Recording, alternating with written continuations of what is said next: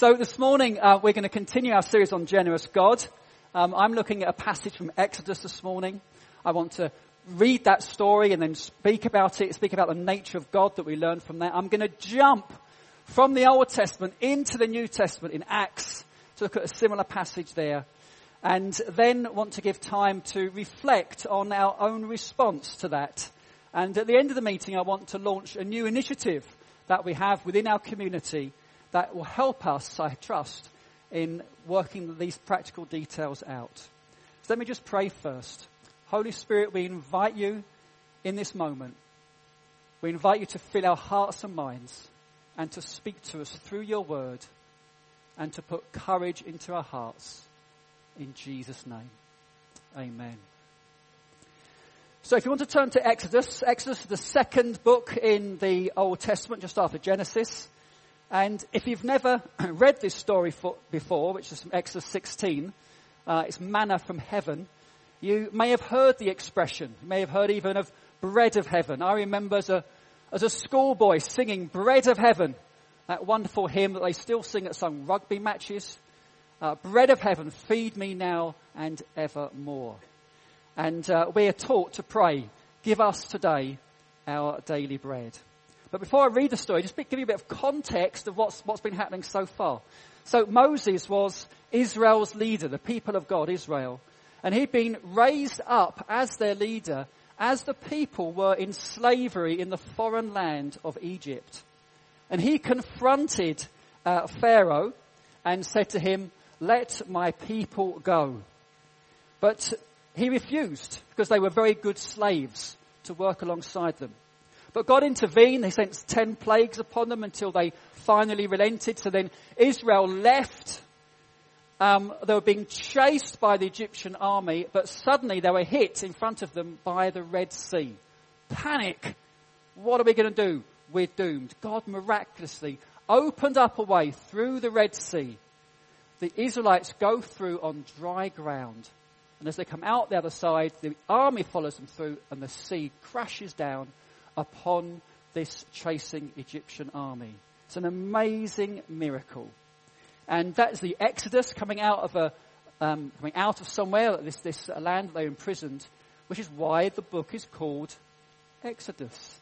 So there are links in here going on. But Moses leads the people out of this land of slavery with a vision to enter a land that they can call their own. Their promised land. A land that's been prophesied over them. A land that's flowing with milk and honey.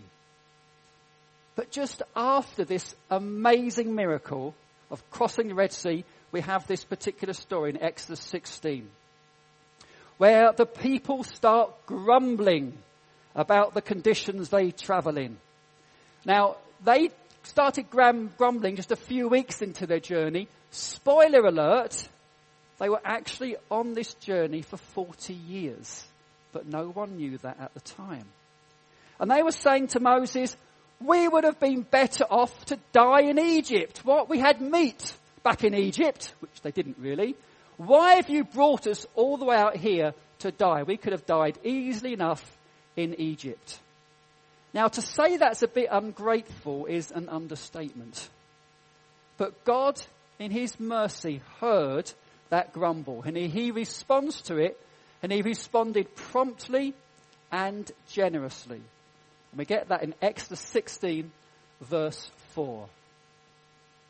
Then the Lord said to Moses, I will rain down bread from heaven for you. The people are to go out each day and gather enough for that day.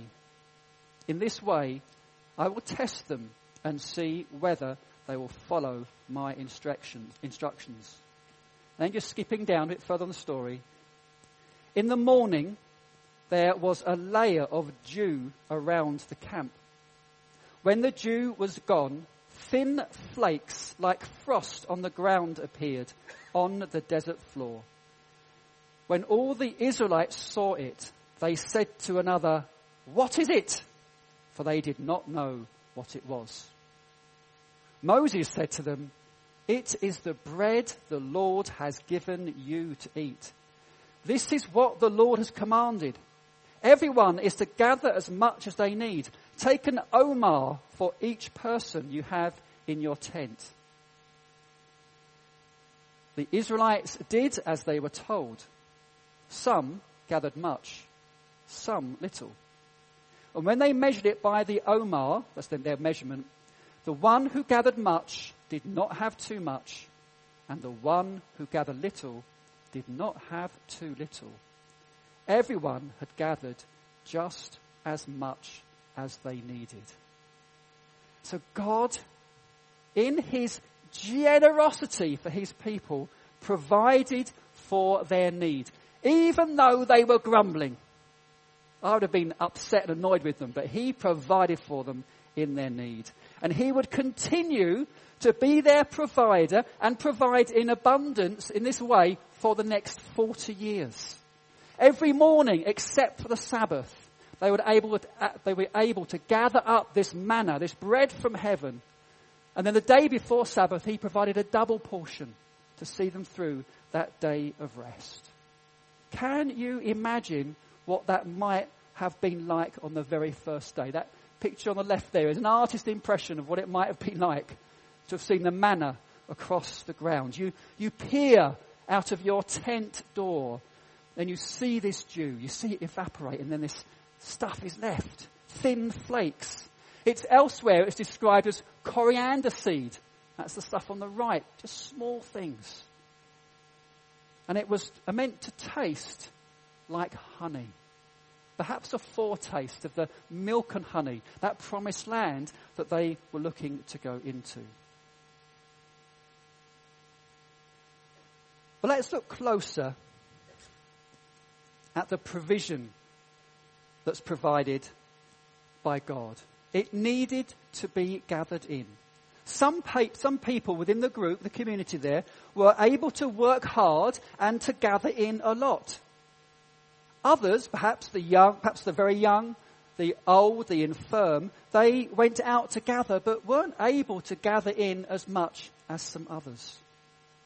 But when they got back to their tents, when they measured out what each needed, an omer, which is about 2 litres, so I put the Coke bottle up there in case you're wondering, that's about 2 litres, an omer.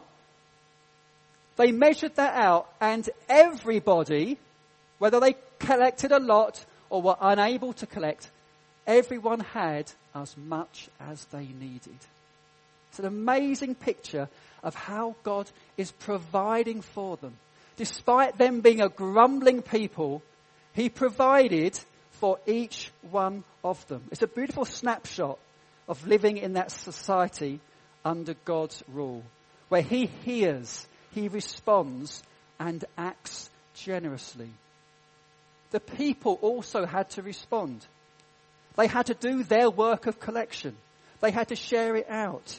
But despite their capacity to collect, they all had enough to meet their needs. Will this stop the grumbling? You can read the rest of the story if you wish. But God is generous. You would be right to argue that the people didn't deserve such treatment from him. Despite seeing one of the most amazing miracles that humankind has ever seen, the parting of the Red Sea, a few weeks later, they're grumbling about what God is doing with them. But he steps in with abundant provision and provides them for 40 years. What an amazing God we have. And he continues to be faithful to his people even today. That's what we've just been praising God about, his faithfulness to us. And I'm sure it would have become a daily confirmation to the people of Israel that God was with them. When they peer out of their tents, glory to God. It's there again. Next day, it's there again. The faithfulness of God day after day for them. Every day in the desert, he provided them food. It was the celestial deliver room. That's the generous God that we are able to worship this morning. But his greatest generosity is in sending his son Jesus to us. That's God's greatest generosity. A true giving of himself to rescue humankind from themselves and to allow this chasm that opened up between God and man caused by our sin, by our selfishness. Jesus was able by his death and resurrection to bridge that gap. God is generous. God is generous. And he is faithful. We may not be perfect. You might think you are. Have a deeper think. We are so similar to these people of Israel. Whenever we've seen amazing breakthroughs of God, and then we grumble and complain. We may not be perfect. We may not have everything sorted in our lives. But God still steps in. He still gives provision. He reworks our hearts and minds. He speaks faith into our ears and courage into our hearts. And because of that, he enables us to be a generous people. To use the resources that he has given us, whether it's time, whether it's energy or money, we are able to be generous. We can give because we have a faithful, generous God guiding and leading us. And that leading of God is so important. We don't have to give. And I guess it would be nigh on impossible to give to every need we ever come across in the world. But rather we should be directed by him. We should pray. We should ask him, what area are we to be generous in? And there's no need to feel condemned or guilty if you're unable to give to every request you hear about. The last thing we want is to be motivated by guilt. So with that story in mind, let's now jump forward to the book of Acts in the New Testament. This is the story of the early church just after the Gospels. And Acts describes the life of that early church after Jesus has returned to heaven. And Stephen spoke a few weeks ago on Acts 2 about a spiritual MOT. And this passage we're looking at today in Acts 4 is going to add some details to that. It's Acts 4 verse 32. All the believers were in one heart and mind. No one claimed that any of their possessions was their own, but they shared everything they had. With great power, the apostles continued to testify to the resurrection of the Lord Jesus, and God's grace was so powerfully at work in them. All that there were, I'll do that again, should I? And God's grace was so powerfully at work in them all, that there were no needy persons among them. For from time to time, those who owned land or houses sold them, brought the money from the sales and put them at the feet of the apostles' feet, and it was distributed to anyone who had need. What a wonderful snapshot there of this early church in Jerusalem in Judea. There was no needy person among them. So just as we had in Exodus, God is generous. He is our provider. Everything comes from him and belongs to him. We are just simply stewards of the resources that he provides us. So just as with collecting the manna, some collected much, some collected little. Here with the early believers, there were some who had much and some who had little. But the ones who had a lot were able to share that and benefit those who didn't have so much. We have a generous God. one who answers prayer and provides. And we all have a role in that, in being the stewards that he uses to meet those needs for ourselves and in society. Now there's a difference between need and want.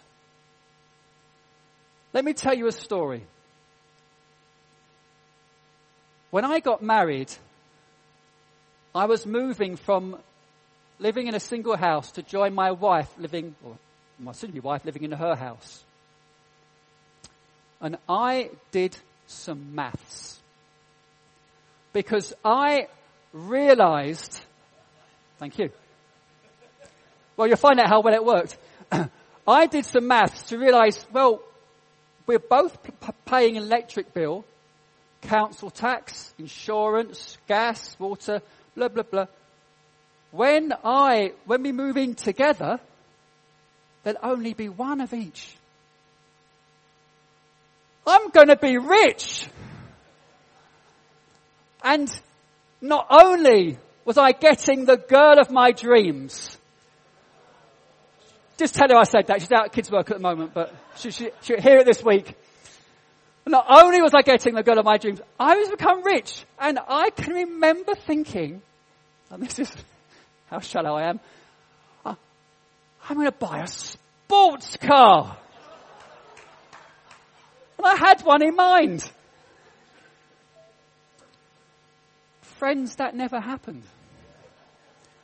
And I don't know what happened to my maths. That was a want. As my life has gone on, we've had a number of issues for the family where I've done a similar thing. I've done the maths. This time, though, that doesn't add up. If we do X, Y, Z, how's that going to work? The maths isn't balancing here. But it was a God-inspired thing. It wasn't a sports car. And faith, because God has spoken, faith rises. And you think, yeah, that maths isn't adding up. But let's push into this. Let's by faith do something. So we've done those things. And praise God, my maths was wrong again. Because God provided. And I can't even tell you how. The maths was there. Maths is math, isn't it, John? It's true. But sometimes God gets into the maths.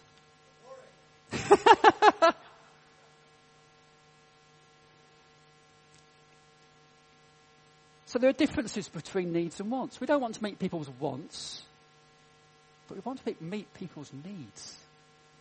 And increasingly in society, those needs are getting greater. You don't have to switch the news on if you don't even know people yourself that are struggling at this time. So how can we as a church community help those people in need? Firstly, we need to know who they are. But nobody wants to be kind of labelled a charity case, do they?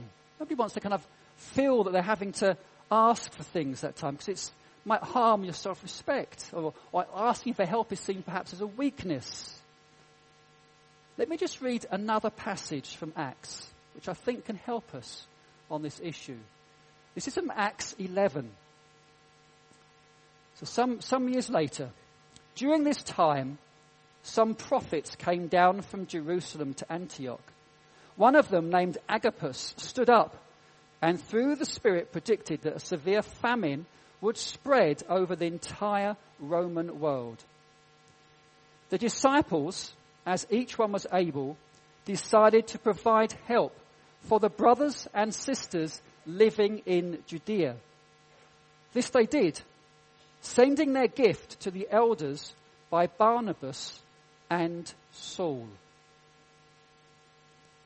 The Jerusalem church was able to support itself. Acts 4, property was sold to help those in need. But as a famine comes across the land, they ended up in need themselves.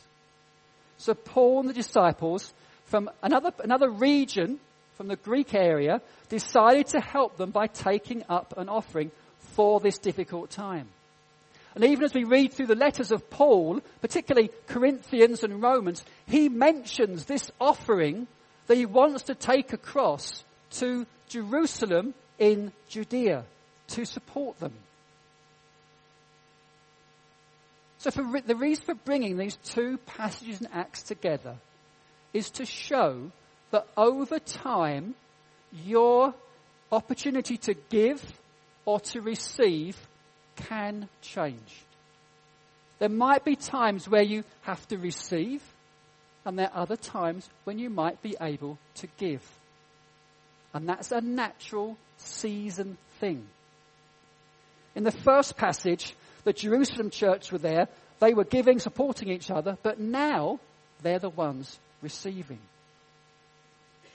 So, you may be in a position of need at this time, and you can come to a generous God and ask for help, and he can work through his generous people to support you.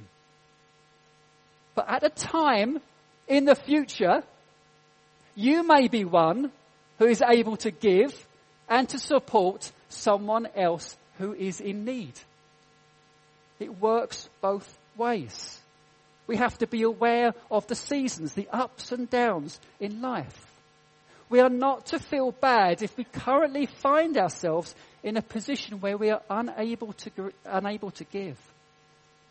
So I want to lift off us as a community any sense of shame that might be associated with asking for help.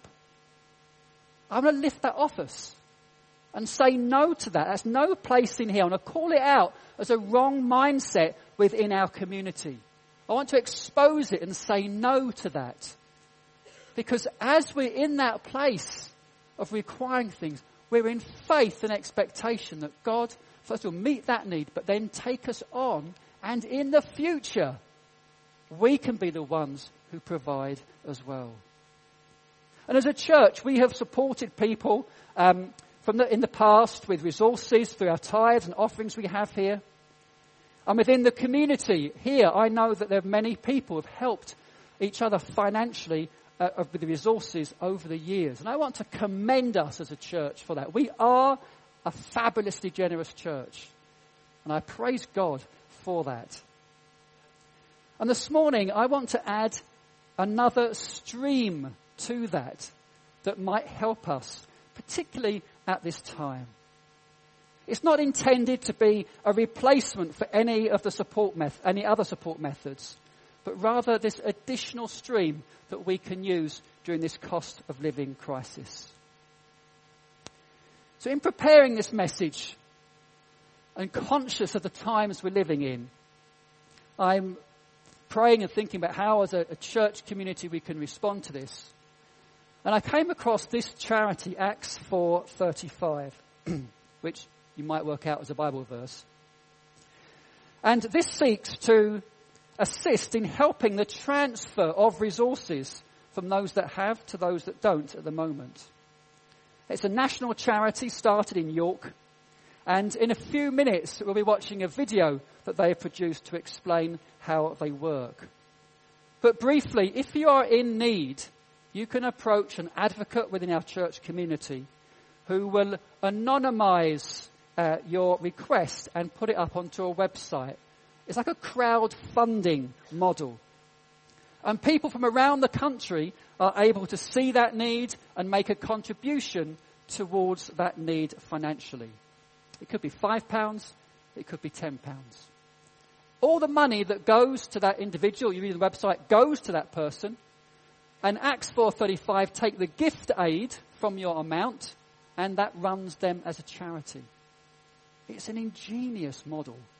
And you think, why haven't we thought of that before? But there we go. And they have quite a high success rate of gathering this money. The money's passed to the advocate in the local church, and they then can pass that finance or meet the need of the person. So Chris, let's see if we can see that video now.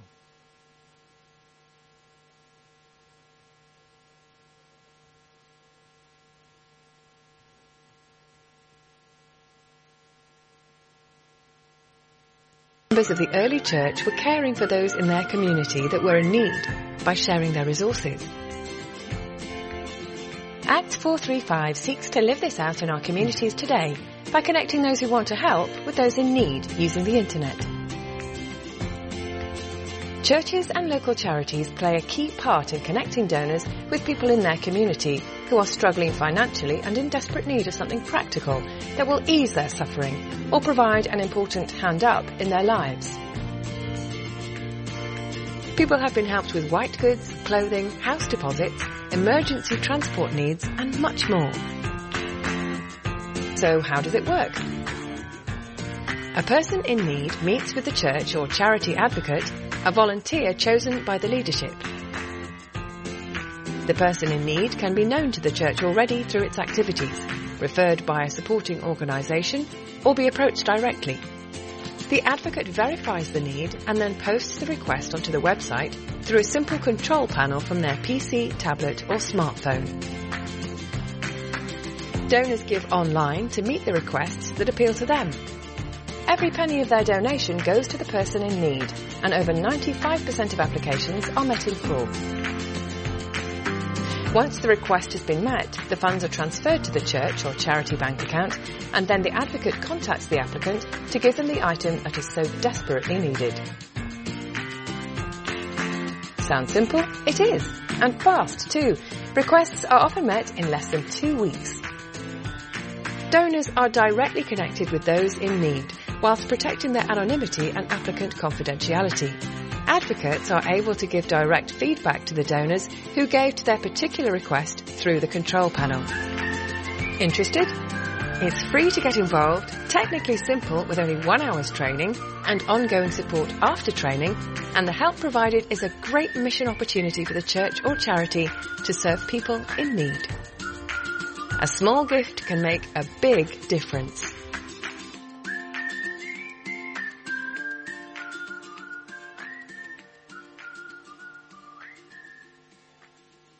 It's good, isn't it? So we are launching Acts 4:35 at a soft launch today. And this is a simple trick to heat your homes. Doesn't cost you a thing. Brilliant. I'll encourage you to have a look at the Acts 4:35 website. Have an idea of what kind of needs are out there. If you're interested in helping in any way, please come and see me. It's very early days in getting this thing set up. I've just registered even this week with Acts 4:35, so we're just kind of like finding our way with it. But if you want to be part of that and serve both our community and also the community out there, there's some wonderful testimonies on the website where people have been blown away with the generosity of God's people who have heard of these needs and been stirred by God to give into those needs so that everyone has. Whenever we look at finances, it's really important to get the basics right in our kingdom finances. And I haven't got time to go into this in great detail, but I just want to mention it's part of our discipleship in making Jesus our Lord and King. And tithing is there we go. Tithing is a really important foundation to that. So that's the foundation, and then after that we are giving generously into things as we need. We have this leaflet that's been produced. I was very pleased to see one student has already taken this leaflet this morning, so well done for that. And that they're available on the welcome desk if you don't know what tithing is. It goes through some of those things there. So, just to summarize, this morning we have seen from Exodus how we have a generous God. He provides manna from heaven for his people, even as they wandered around for 40 years. And everyone had what they needed, whether they could collect a lot or just collect a little. The early church had seen that no one had needs in their community with people releasing resources as they had them. But then a few years later, that church becomes in need. And as a famine struck, that their needs were met by another church giving finances to them in this offering that Paul organised. And I want us to break any sense of shame for asking for help. Because we have seasons of life. And we need to recognise that. And where we may be asking for help now, in a few years' time, we may be able to be giving help to others. And this morning, in addition to all the other ways that we can give, I want to open up this opportunity through Acts 4:35 as a sister charity to work alongside there. Have a look at the website, and we'll have more news on that and the practical details how it's going to work in the next few weeks. So as the band comes up, I just want to finish with a passage from 2 Corinthians, which neatly summarises and sums up all that we've looked at this morning. It's 2 Corinthians 8, verses 14 and 15. At the present time, your plenty will supply what they need, so that in turn, their plenty will supply what you need. The goal is equality. As it is written, the one who gathered much did not have too much, and the one who gathered little did not have too little.